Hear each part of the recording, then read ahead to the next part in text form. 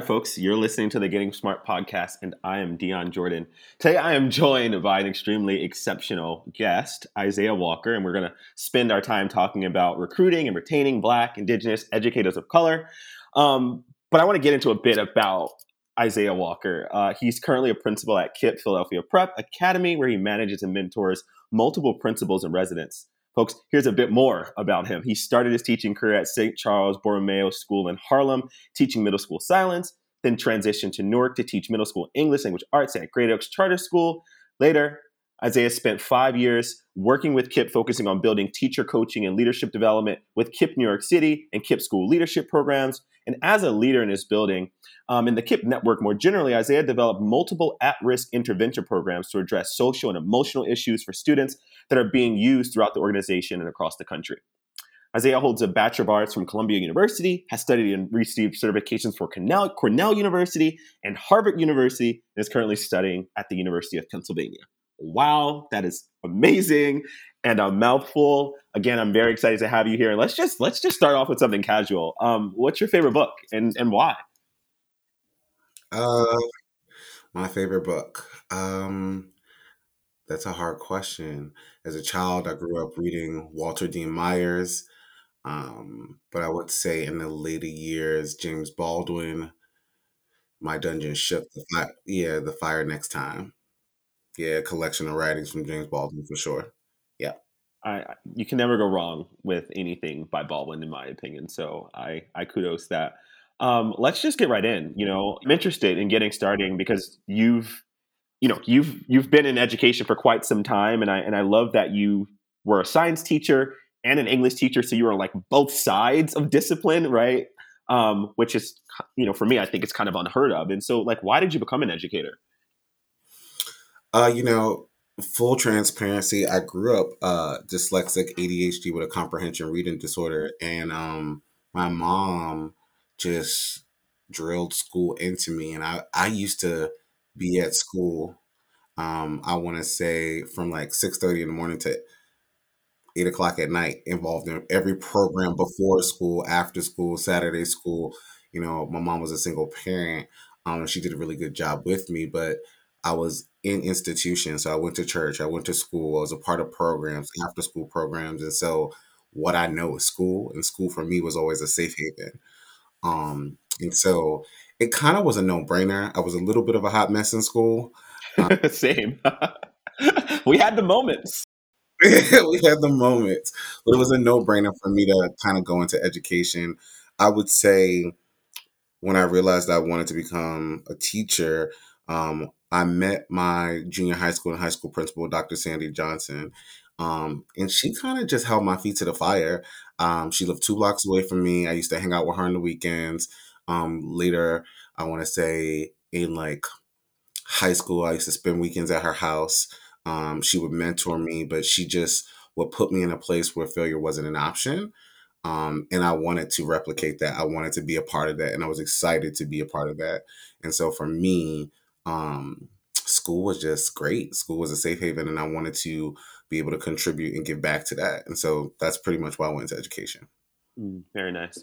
I feel like you've already kind of answered this question, but I am slightly interested if there's a different perspective that you can yield around what continues to drive your passion to remain in education. I think and I'm asking that question because, post pandemic, we're seeing the great resignation, right? So many teachers are leaving, so many leaders are leaving, right? What is inspiring you to continue working in education?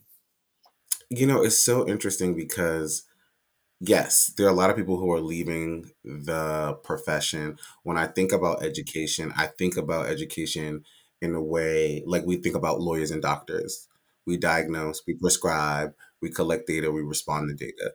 And so, from my lens, it looks different. And particularly in my school, we don't have folks resigning like that. Folks are invested in it. And so I'm kind of in my bubble.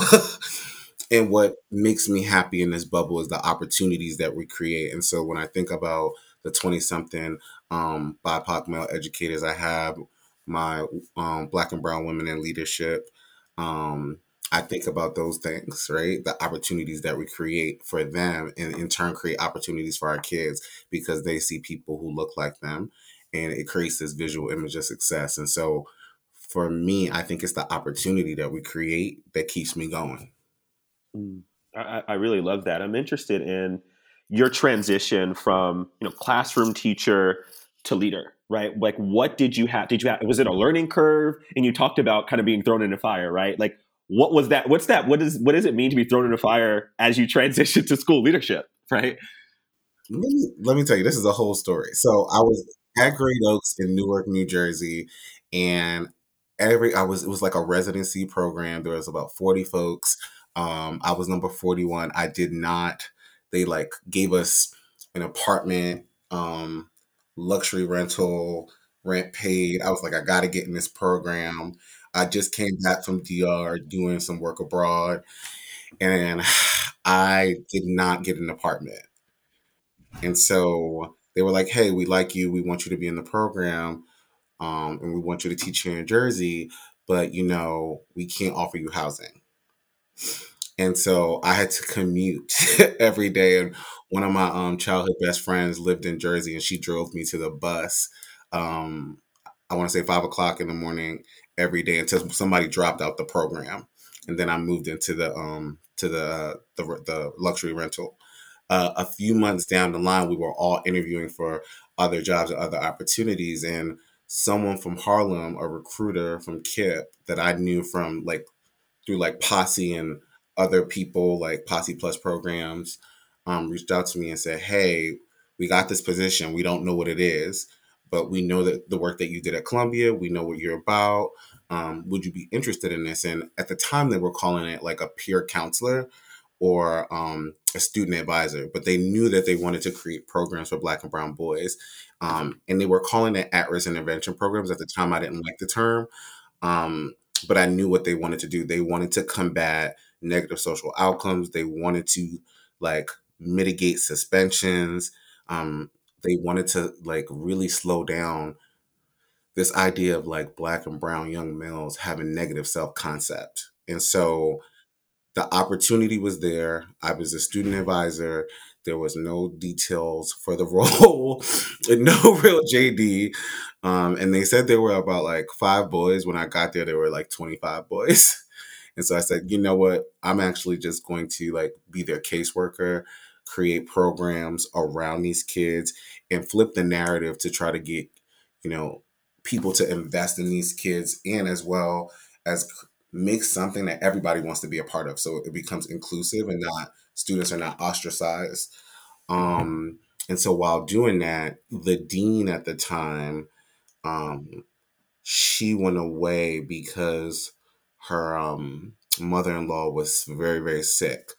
And so I stepped into her role, and by January, the principal um, had to step out for some personal reasons, and she asked me to step into her role, and it just all kind of became yeah. By January, I was running an upper school, and I just kind of stepped into the role, and from there, I just kind of that was leadership for me, and so I moved into administration very quickly. Um, it all happened really fast, but I think it was a need that needed to happen. Yes. No, I love that. I love that story.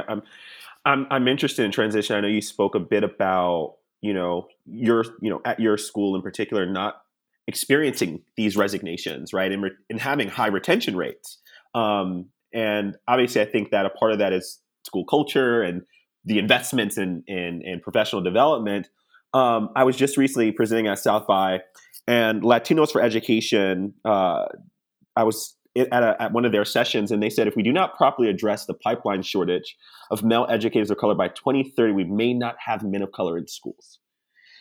I'm interested in what you think about when you are when you are recruiting, right?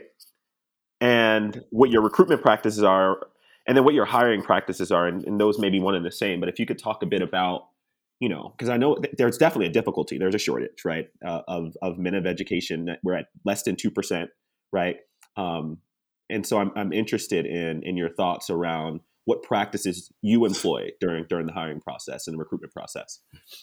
Well, yeah. Well, first, I want to say that there is a shortage and people are leaving the classroom. I have had 4 people leave this year, no Black men. I would also say that the majority of people that have left, I think, are people that could leave.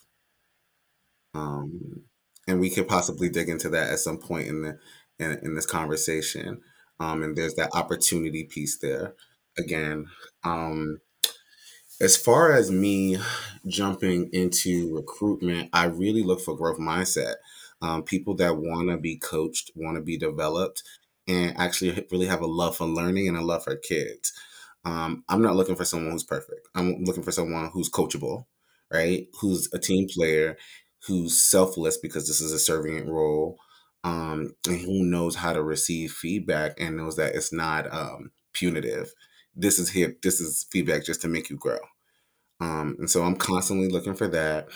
I think we've been fortunate to have such a good reputation at this point where folks are telling like their cousin or their uncle or their friend from college to apply. Um, Folks are hitting me up on LinkedIn. Um, our recruiters are saying, you know what, based on people's interview, I know that you would be good for KPPA. And so we've been experiencing this like influx of folks who just want to be a part of our community. It definitely is the mecca. It feels like the mecca when you walk through the building, and I think people feel comfortable and feel safe. And I want to dig into that a bit more. And I have a follow up question also from something else that you said, but I do want to get into the feeling comfortable and feeling safe, right? What's the culture that you as a leader are establishing, right? How does that show up in your vision? How does that show up in your mission, right? And then how does that then trickle down into your professional development and your coaching practices? Yeah, I mean, I try to be my authentic self. I own my identity, and I want everybody in our space to be comfortable in their identity, in their narrative, in their footsteps. And so, across the building, we have COVID signage, obviously, but that is one safety measure that people think of. We have Black Lives Matter stickers. I mean, we just have signage across the school for everything, and I employ that. I definitely want to foster a place where people are successful, and so the first thing we do in professional development in the summertime is talk about identity and feeling comfortable in this space. And people need to feel comfortable where they work at. And I work in a middle school. And so kids are in a space where they are trying to, learn who they are and try different things and yeah, understand themselves. And so we have to be able to model that in a very genuine and authentic way. And have empathy for that process for children and adults. And I think when I talk about safety, people feel comfortable being safe and being themselves. Um, and saying what's ugly sometimes, but I think that we definitely have a culture here where people want to come to work, love each other, laugh and joke. Some folks hang out. I'm like, why do you guys still hang out after work? You hang out all day. But people feel good. People feel good. I love that. And I want to shift back because I think you talked about growth mindset and you talked about the four folks who left, and perhaps that was what was best, right? To be frank, I'm interested in like how do you as a leader like let's say you have someone come in and they're growth minded and then they don't fully embed themselves in the culture and they revert back to this fixed mindset, or it also sounds like you have a culture that is asset based, right? That understands the socio historical context of the learners, that understand their experiences and how they're showing up each day, and then that's reflected. I think sometimes educators have difficulty with modeling metacognitive awareness, right? Because they don't want to be open and transparent. It's like, how do you, as a leader, right? How do you coach that? Yeah, I mean, I think you coach up or you coach out, right? So you have those difficult conversations. Um, it's You cannot not have those conversations, and I think I pride myself on pushing the needle on really addressing. We talk about like say it ugly or say what's hard with love. I name it for folks because it needs to be named because those folks are in front of my kids. And so some of those issues have to be addressed. And I think that we spend a lot of time, and I say we, like in the world of education, kind of tiptoeing around. Let's do some more development around this. But at some point, somebody has a fixed mindset, and how do you navigate that? Um, and sometimes you just got to coach up, or you got to coach out, and that's part of the process. It's not personal. It's really about our kids. Can you, for the folks that are listening, and I know that a lot of schools are are obviously looking to diversify, but and with that, and it's always difficult for me to say these terms. They're very politicized and polarized: diversity, equity, inclusion, justice, and anti-racism. I'm just interested though, like, are there some best practices or tips and tricks that you have for having those tough conversations? Are y'all reading? Do you have are you doing common readings? Whether it's Ibram X. Kennedy on how to be an anti-racist, whether you're reading um, works by someone like Bell Hooks, like, what are y'all reading or what are you doing to kind of build that culture to have these tough conversations? Yeah, so we have there's a number of things. So every Friday or Sunday, I send out a Kim Marshall reading. There's like a weekly podcast, um, as a extended leadership team, so teacher leaders. Bettina Love's book, Abolitionist Teaching. We're talking about the difference between being okay and wellness, and what does that look like for Black educators. Um, we have a trauma consultant, Dr. Jackson, comes in and bridges the gap between addressing the trauma within ourselves and in the Black community and within our Black community in Northern Philadelphia.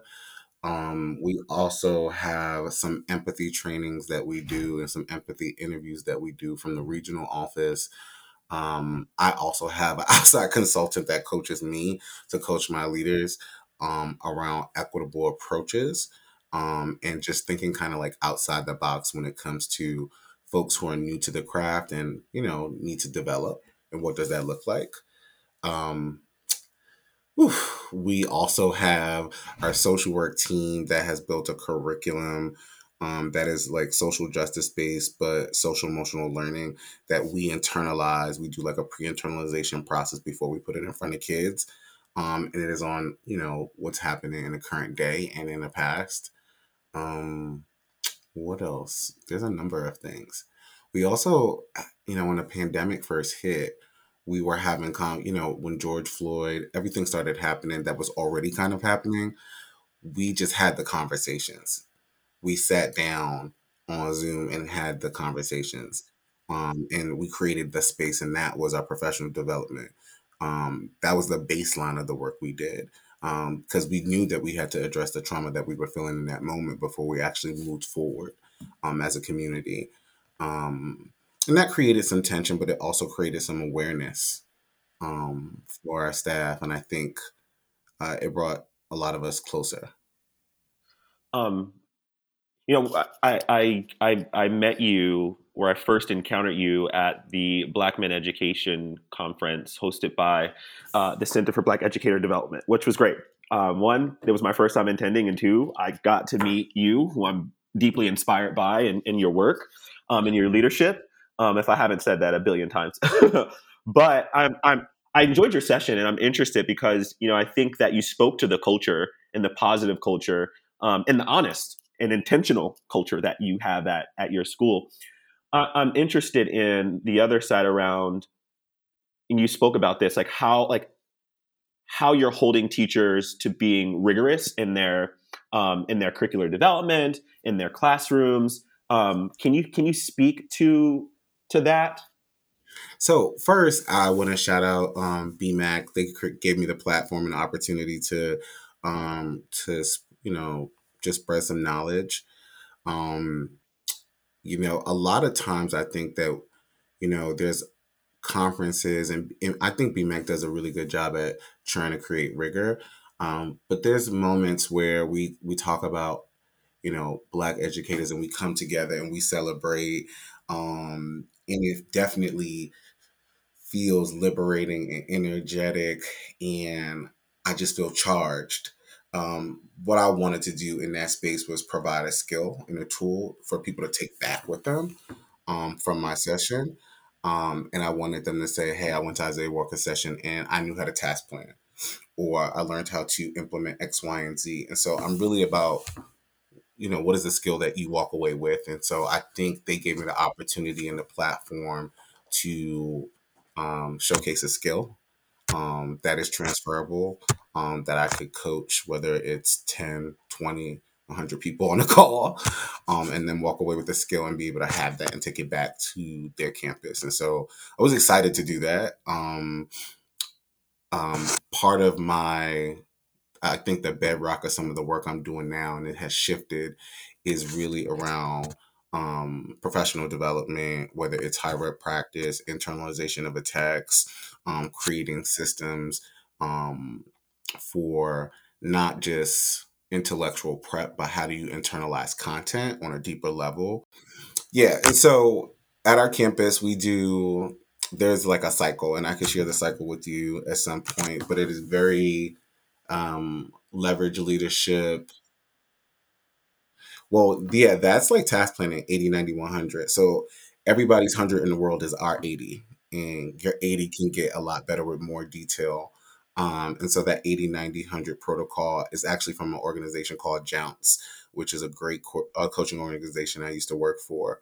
Um, I mean, we have a number of things that we do. We do high rep practice of a skill. That's like a engagement, instruction based skill. We do pre internalization and internalization of a text, or a math concept. We do um, not necessarily deliberate practice, but we'll actually look at the text, we'll look at the curriculum. After we internalize it, then we'll fuse it together and say, how are we going to teach this thing? Let's practice this thing for 15 minutes, everybody in the whole school. And we'll all be in an auditorium. For some of the sensory folks, they might step out into the hallway. Um, but for the most part, we do this every week. And it's a culture that we've built here. I think initially when I started, folks were like, "What? Get up and practice? That doesn't make sense." And I was like, "Yeah, get up. Let's get up right now." Or if I walk into a coaching meeting, I think what it will look like is 25 minutes, but 15 out of the 25 minutes you're practicing. Um, and so we've built that culture of not just being good and not just being great, but trying to be really authentic and automatic with our practice. And we do that through multiple reps of a skill, right? And so like that 80, 90, 100, the idea is that you're never at your 100. You can always increase and always get better and get more details.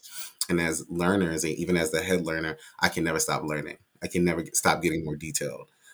You can get better and better and better. And the better you get, students will grow. Mm. So, Mm. I want to pause and just reflect on that, because it just, that lifelong learning aspect just speaks to me, right? It's the continuous edification process. We're always going through it. Um, I want to take a quick step back to recruitment and retention.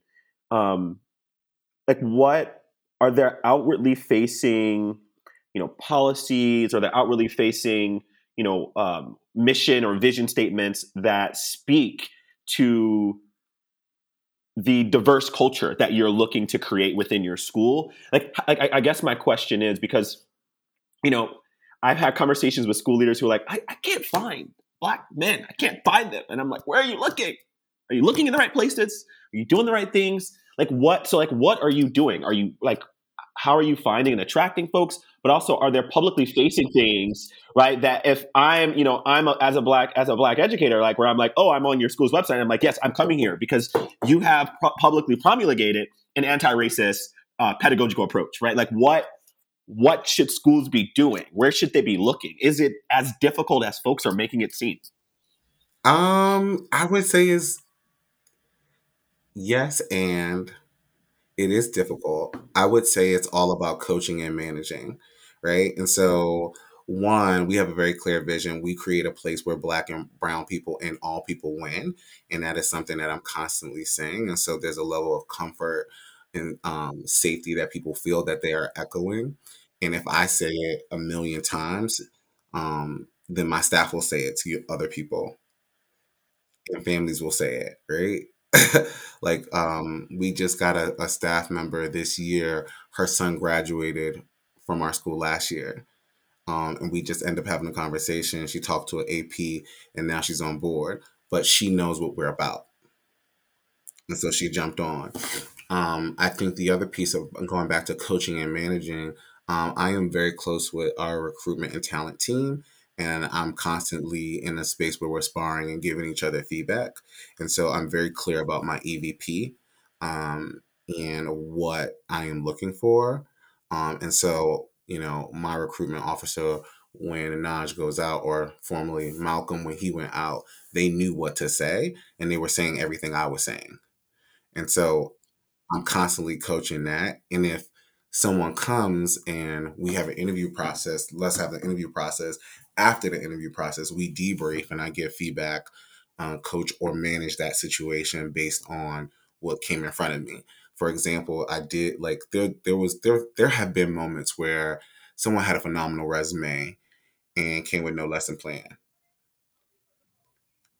And so I shut the interview down. And I was like, listen, you got a nice resume. You're warm and welcoming.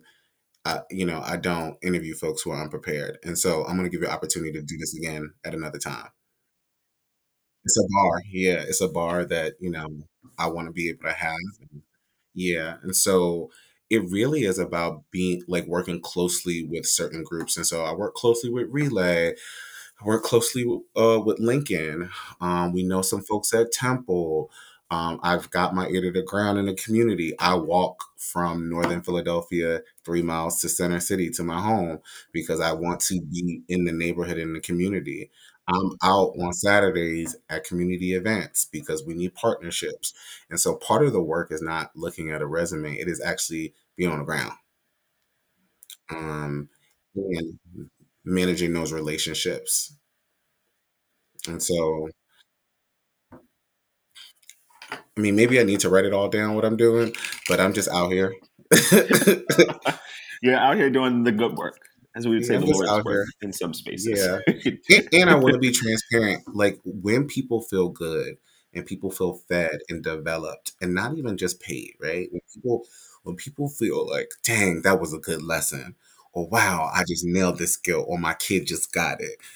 They feel good and they feel fed and empowered and developed. And that person goes and tells the next person. And that is what has happened here. I have one, two, three, four, five former Division 1 football players. And, like, they have told each other, like, crazy. I'm We're not on I'm camera, but I'm aghast. Wow. I'm like, Like, yeah. And it's like, hey, I got this friend that wants to come. I'm like, we don't have any space right now, but we can talk about it next year. And then I think the other part is, being really intentional about your bench. And so we have our leaders, we have our teacher leaders, our teacher coaches, our gen ed, our special ed teachers, but then we also have a program called instructional assistants. And so, um, every year there's 4 or 5 instructional assistants who have either graduated from college or in, like, their last semester, who are aspiring teachers. At one point in time, 100% of them were Black men. I think right now, um, we have one Black female, in that program, but 100% of them have transitioned into full time roles in the past. And so we train those folks to step up into the classroom. And so the other part about retention is, if you have someone that needs to be coached out or needs to leave, you have the bench to do so. And so it's about creating that what if plan, or if then plan, so to speak, making sure your bench is really strong, so learning doesn't stop. Because this is a train, we can go local so people can get off, but we're going to keep moving. I love that analogy. I really do. Um, and I think you spoke to this, but just more explicitly in the form of a question. What suggestions do you have for schools that are looking to diversify their faculty and leadership teams? Yeah. They have to go out. They have to go out. And so last night I was at the BAI Black Achievers Industry dinner in New York, and I'm really tired. I like just got back. But I needed to go to the dinner, one because I was a achiever years ago, but I also wanted to see who are the college grads on stage receiving awards and what did they want to do. And so three of them want to be teachers, and three of them are going to interview at my school. And so I'm hitting the ground, right? This is yeah, this is a girl from Spelman, one from Harvard, another one from Columbia, and they got to speak to me directly. I'm going to Temple. I'm going to Lincoln.